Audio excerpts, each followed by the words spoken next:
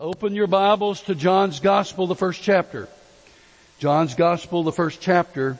I'm going to read the first 5 verses. Then I'm going to read from 3 other passages, 2 of which will be on the screen, or you can thumb through your Bibles very quickly if you'd like to do that and follow along in your own text. We're in this series, What Every Christian Ought to Know, What Every Christian Should Know. The first sermon was, Are you a Christian for certain? And secondly, we talked about what every Christian ought to know about the Bible. The last week, what every Christian ought to know about God. And then today, what every Christian should know about Jesus. Wow, again, an enormous subject. And so we read from the Gospel of John. Stand with me, please, and honor the reading of God's Word. Verse 1, John 1, In the beginning was the Word, that is Jesus. In the beginning was the Word, and the Word was with God, and the Word was God. He, Jesus, was with God in the beginning. Through Him all things were made. Without Him nothing was made that has been made. In Him was life, and that life was the light of all mankind. The light shines in the darkness, and the darkness has not overcome it. And then Colossians chapter 1, verses 15 through 17. Thumb through in your Bible or just look at the screen. Colossians 1:15. The Son, S-O-N, the Son is the image of the invisible God, the firstborn over all creation. For in Him all things were created, things in heaven and on earth, visible and invisible, whether thrones or powers or rulers or authorities, all things have been created through Him and for Him. He is before all things, and in Him all things hold together. The supremacy of Jesus. Then turn back a few pages or continue to watch the screen. Philippians chapter 2, beginning with verse 5. We just finished a series in Philippians. This was my favorite passage as we were journeying through that epistle.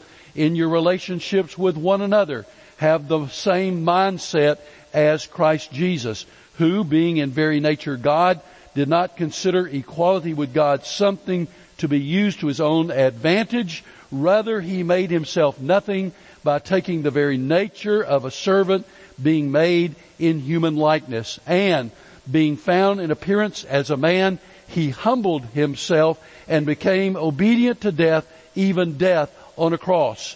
Therefore, God exalted Him to the highest place and gave Him the name that is above every name, that at the name of Jesus every knee should bow in heaven and on earth and under the earth, and every tongue acknowledge that Jesus Christ is Lord, to the glory of God the Father.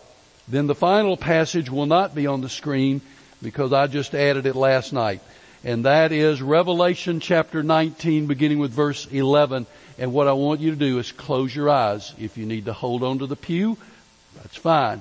Close your eyes and just listen and see if God will give you a picture of this in your mind as I read. I saw heaven standing open, and there before me was a white horse, whose rider is called Faithful and True. With justice He judges and wages war. His eyes are like blazing fire, and on His head are many crowns. He has a name written on Him that no one knows but He Himself. He is dressed in a robe dipped in blood, and His name is the Word of God. The armies of heaven were following Him, riding on white horses and dressed in fine linen, white and clean. Coming out of His mouth is a sharp sword with which to strike down the nations. He will rule them with an iron scepter. He treads the winepress of the fury of the wrath of God Almighty. And on His robe and on His thigh He has this name written: King of Kings and Lord of Lords. And that is our Savior, Jesus Christ. Now you can open your eyes, but don't sit down yet. In the person of Jesus, God physically entered into our world. An infinite God came to live in a finite world. The one who knew exactly how things were supposed to be came to a place where things obviously weren't. In Jesus, God and man, became one person, a person unlike anyone else the world has ever seen or will ever see. Jesus Christ was and forever will be fully God and fully man in one person, and that one person changed the course of history forever, and I might add, changed my life forever also. You may be seated. As we think about what every Christian should know about Jesus, we remember His life as revealed to us in Scripture. One with the Father from eternity past, by the divine plan of God, born of a virgin in a village called Bethlehem.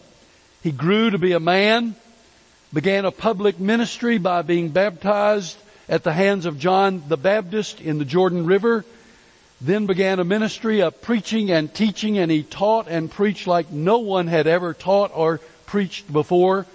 He performed miracles, miracles over nature, miracles of healing, miracles of restoring sight to the blind, miracles of raising people from the dead, and then He gave His life on a cruel Roman cross for your sin and for mine.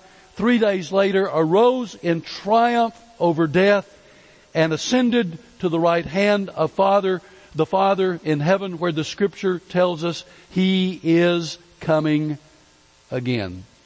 And so this morning, I want us to remember 6 things about Jesus as we think about what every Christian, what every believer should know about Jesus. Number 1, Jesus fully man. Jesus fully man. How do we know that Jesus was fully man? First of all, we reflect upon His virgin birth as related to us in Scripture. In Matthew chapter 1 verse 18, the evangelist records, this is how the birth of Jesus the Messiah came about. His mother Mary was pledged to be married to Joseph, but before they came together, she was found to be pregnant through the Holy Spirit. And then later He was born, Emmanuel, God with us. And the Scripture says He did not consummate their marriage. That is, Joseph did not consummate his marriage until Mary gave birth to a son, and He gave Him the name Jesus. Jesus was born of a human mother, just like you were, just like I was, and there is nothing more human than birth. The virgin birth reminds us that salvation is of the Lord. It is His supernatural work. The virgin birth makes possible the uniting of full humanity and full deity in Jesus.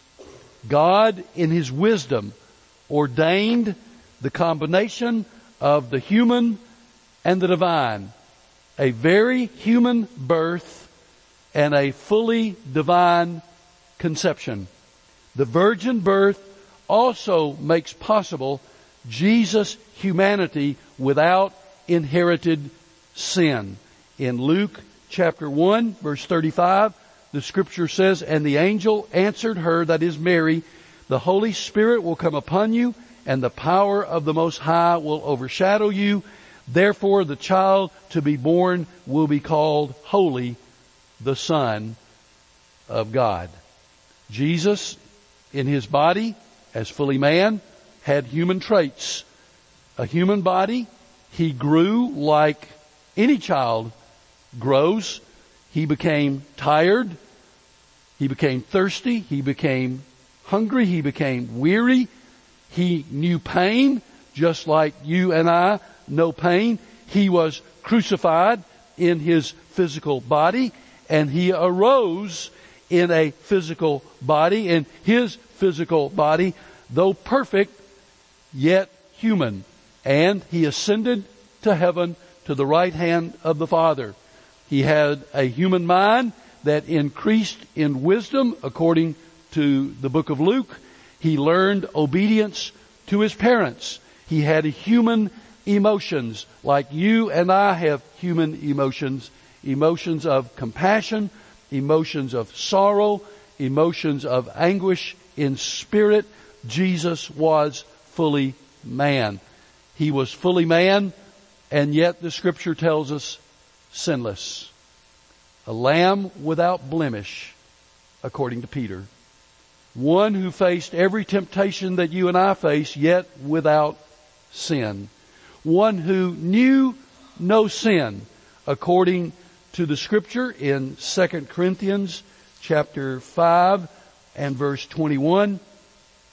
It says, God made him who had no sin to be sin for us, so that in him we might become the righteousness of God.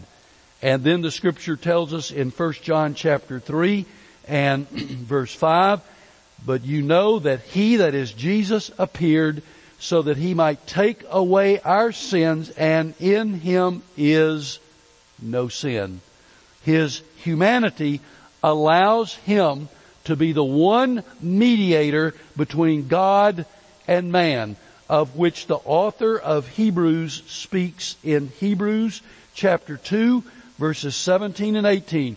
For this reason he had to be made like them, that is, like man, fully human in every way, in order that he might become a merciful and faithful high priest in service to God, that he might make atonement for the sins of the people. Because he himself suffered when he was tempted, he is able to help those who are being tempted. Jesus had to be fully man in order to be the substitute for us. So the first thing that we must remember that every Christian needs to know about Jesus is Jesus fully man. Jesus fully man. There is a second thing that we need to know, that every Christian needs to know about Jesus, and you would probably guess before it appears on the screen what that would be, because we've said Jesus fully man. So what would be next? Jesus fully God. Jesus fully God. We call that the incarnation, the incarnate Christ. God became man. Emmanuel, God with us. Jesus claimed deity for himself. We read about it in the Gospels. He who has seen me has seen the Father. I and the Father are one. Before Abraham was, I am. I am the Alpha and the Omega, the beginning and the ending. The Son of Man is a title that is used of Jesus more than any other title in the Gospels. The word God is used of Jesus. The word Lord is used numerous times of Jesus. He gave evidence of his deity throughout his ministry as he performed miracles over nature, as he performed miracles of healing, as he gave sight to the blind, as he raised the dead back to life, and as he exercised power over the demonic. Throughout his earthly ministry, again and again, we see evidence of deity in Jesus. He was fully God, fully man, fully God. Only God could bear the full penalty for our sin. Say that again. Only God could bear the full penalty for our sin. Salvation is from God, and only God could rise from the dead. Jesus, fully man, yes, fully God. Fully man, fully God. Two distinct natures, yet together in one person. And we refer back to John 1. In the beginning was the Word, and the Word, that is Jesus, was with God, and the Word was God. He was with God in the beginning, and then through him all things were made. Without him nothing was made that has been made. In him was life, and that life was the light of all mankind. The light shines in the darkness, and the darkness has not overcome it. Jesus, fully man. Jesus, fully God. The third thing that I believe every Christian ought to know about Jesus is this. Jesus, the atonement. Jesus, the atonement. The atonement is the work Christ did in His life and death to earn our salvation. I'll say that again. The atonement is the work that Christ did, that Jesus did in His life and in His death to earn our salvation. The what of the atonement is this: Jesus' death on the cross and His glorious resurrection. That's the what of the atonement. The cause of the atonement, the cause of the atonement, two words: love and justice. Love and justice. The cause of the atonement, love. The love of God for you and for me. For God so loved the world that He gave His one and only Son, that whosoever believes in Him should not perish but have everlasting life. The why of the cause of the atonement, the love of God for you and for me. And the second word, justice. Sin must be paid for because God is a God of justice. God is holy. Sin cannot exist in His presence. Therefore, sin must be atoned for. Sin must be paid for because God cannot overlook sin and rebellion. So, therefore, the atonement. The atonement because of two words: love and justice.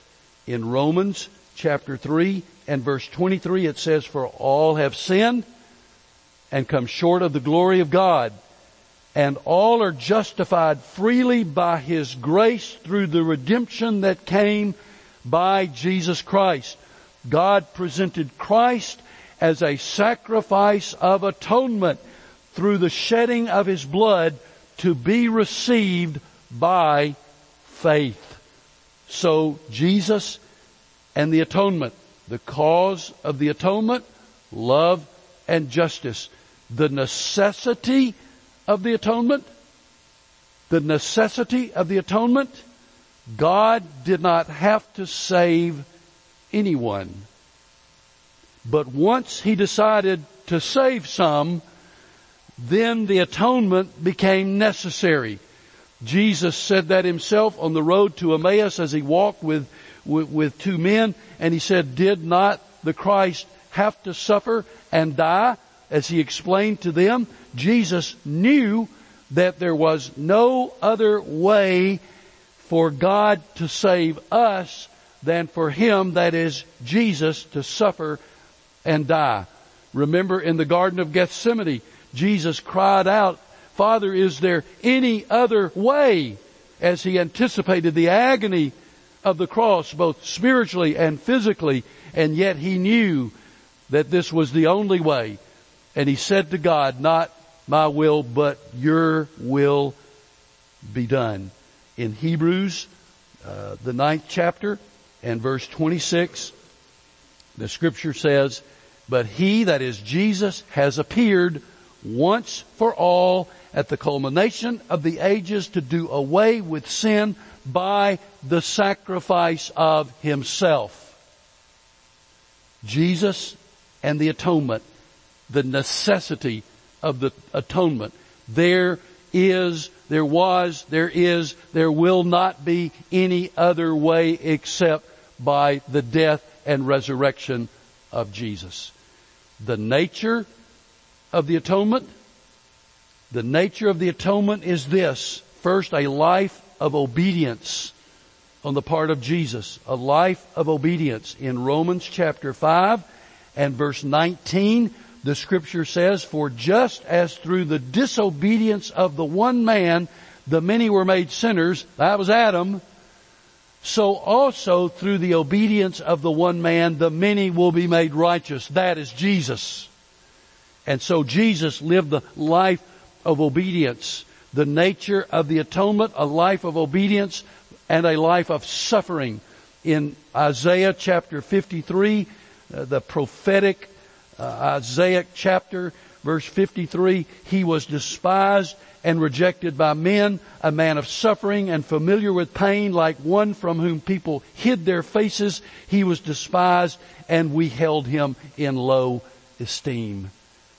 The atonement by nature meant a life of obedience. It meant a life of suffering. It meant the cross and the agony spiritually of the cross, the agony physically of the cross. We often focus on the physical because we can imagine that in our minds, and it's so horrific to think about the pain and the agony of Jesus upon the cross.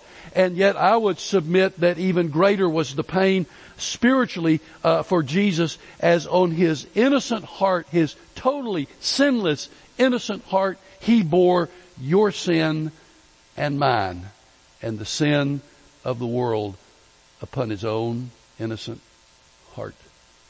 And so the nature of the atonement was one of obedience and one of suffering and one of abandonment. For on the cross, in that incredibly electrifying moment, Jesus cried out to his Father, my God, why have you forsaken me?" For the first time in all of history, the first time in eternity, Jesus could not sense the presence of God. And he called out, my God, my God. The nature of the atonement, one of obedience on the part of Jesus, one of suffering, one of pain, and one of abandonment. So we remember Jesus, fully man, Jesus, fully God, Jesus, the atonement. Number 4, Jesus, the resurrection. Jesus, the resurrection. There is such an abundance of New Testament evidence for the reality of the resurrection. Jesus' resurrection was not like that of, for instance, Lazarus, whom Jesus raised from the dead, because Lazarus had his same body, and that same body was going to die again. But Jesus arose from the grave with a perfect body, no longer subject to weakness or pain or aging. His body would live eternally, and it was a physical body. He could touch and be touched. He ate and he drank. And so the resurrection, the bodily resurrection of Jesus is a reality. And you know, and I know that the resurrection of Jesus is an historical fact. And there are so many reasons that we could support that, but I cannot ever help but think about those early disciples who had run away when he was crucified. But when they saw him raised from the dead, they saw him alive. They became courageous and fierce followers of Christ, and every single one of them ultimately martyred because of their faithfulness to the fact that Jesus rose from the dead. The resurrection of Jesus. Jesus arose from the grave according to Matthew 28, according to Mark 16, according to Luke 24, according to John chapter 20 and 21. The book of Acts proclaims it, the epistles preach it, and Revelation shows the risen Christ reigning and tells us of his soon return. The doctrinal significance of the resurrection is enormous. Just 3 things. It is the insurance of our own resurrection. For in 1 Corinthians chapter 6 and verse 14, Paul wrote these words, "By his power, God raised the Lord from the dead, and he will raise us also." So the resurrection of Jesus is our insurance of our own resurrection. It's also the insurance of our own justification. For in Romans chapter 4 and verse 25, the Scripture says, He, Jesus, was delivered over to death for our sins and was raised to life for our justification. And so the resurrection of Jesus is insurance of our own resurrection, of our own justification, and I might add, of our own perfect body. Don't have one now even close to being perfect, but one day I will, and so will you. And His resurrection is our insurance of that, according to 1 Corinthians 15. Listen, verse 51, I tell you a mystery.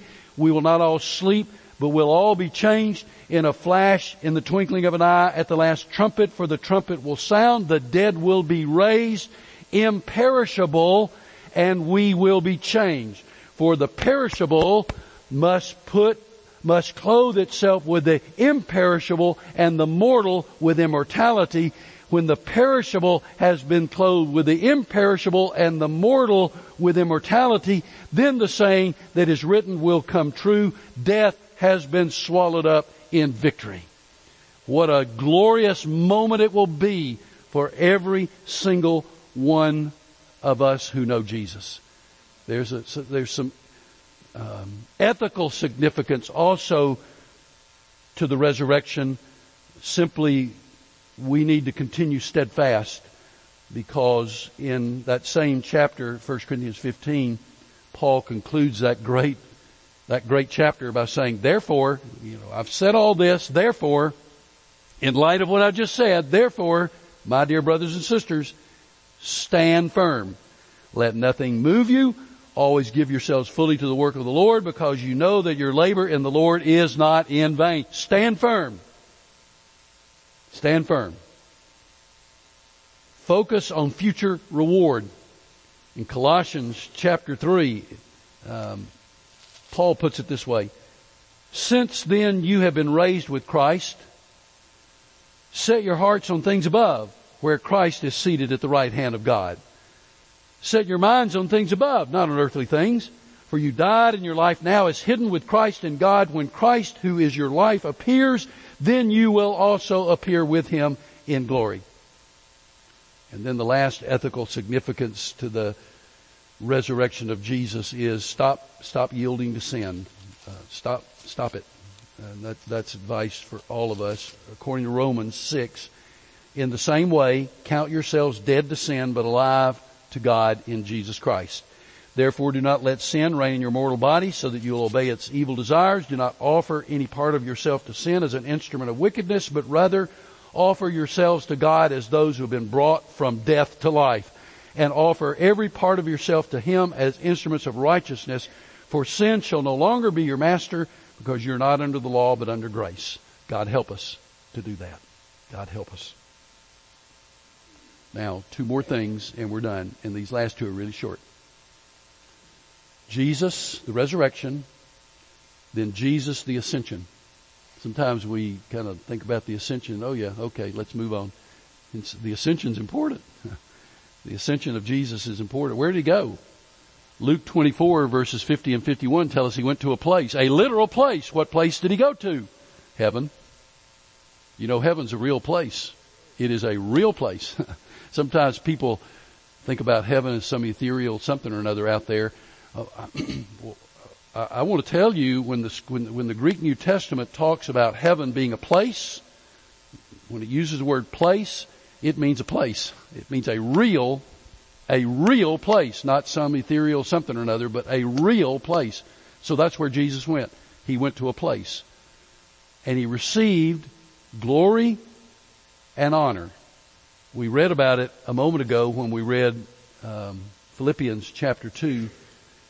Therefore God exalted Him to the highest place and gave Him the name that is above every name, that at the name of Jesus every knee should bow, in heaven and earth and under the earth, and every tongue confess that Jesus Christ is Lord, to the glory of God the Father. And in addition to that, in Revelation chapter 5, John in his vision looks into heaven, sees many angels, numbering thousands upon thousands and 10,000s times 10,000. They encircle the throne, and with the living creatures and the elders, in a loud voice, they were saying, "Worthy is the Lamb who was slain to receive power and wealth and wisdom and strength and honor and glory and praise." That's Jesus. That's where He is. And that's what the angels were seeing, and we'll see it one of these days also.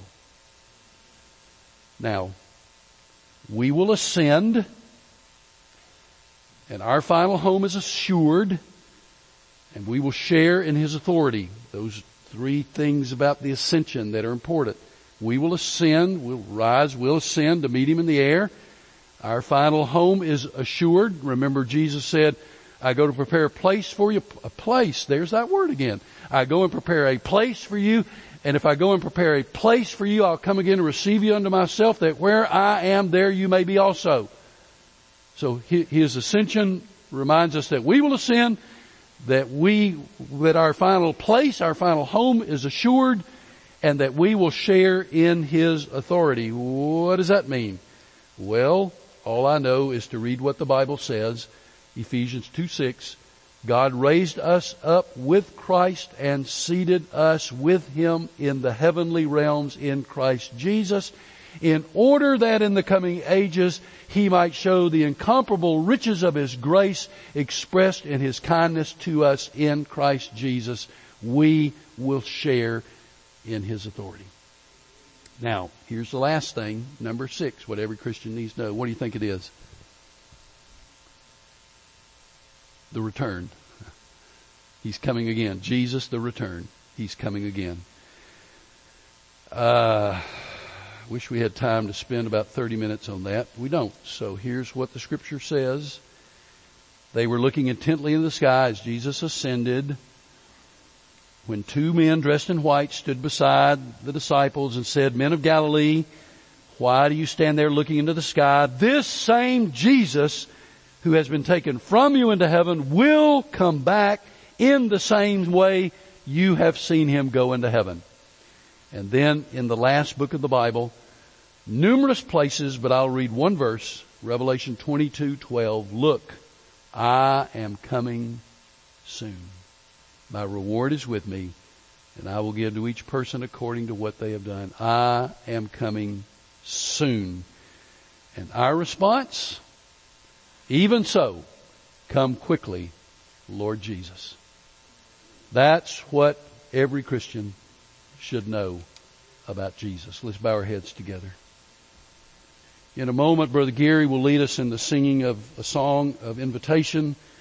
And we offer this invitation with great passion in our hearts, because we believe that in this room, anytime we are together with this many people, there are at least several who have not yet trusted Jesus as Savior and Lord. And the invitation from the risen Christ is to you.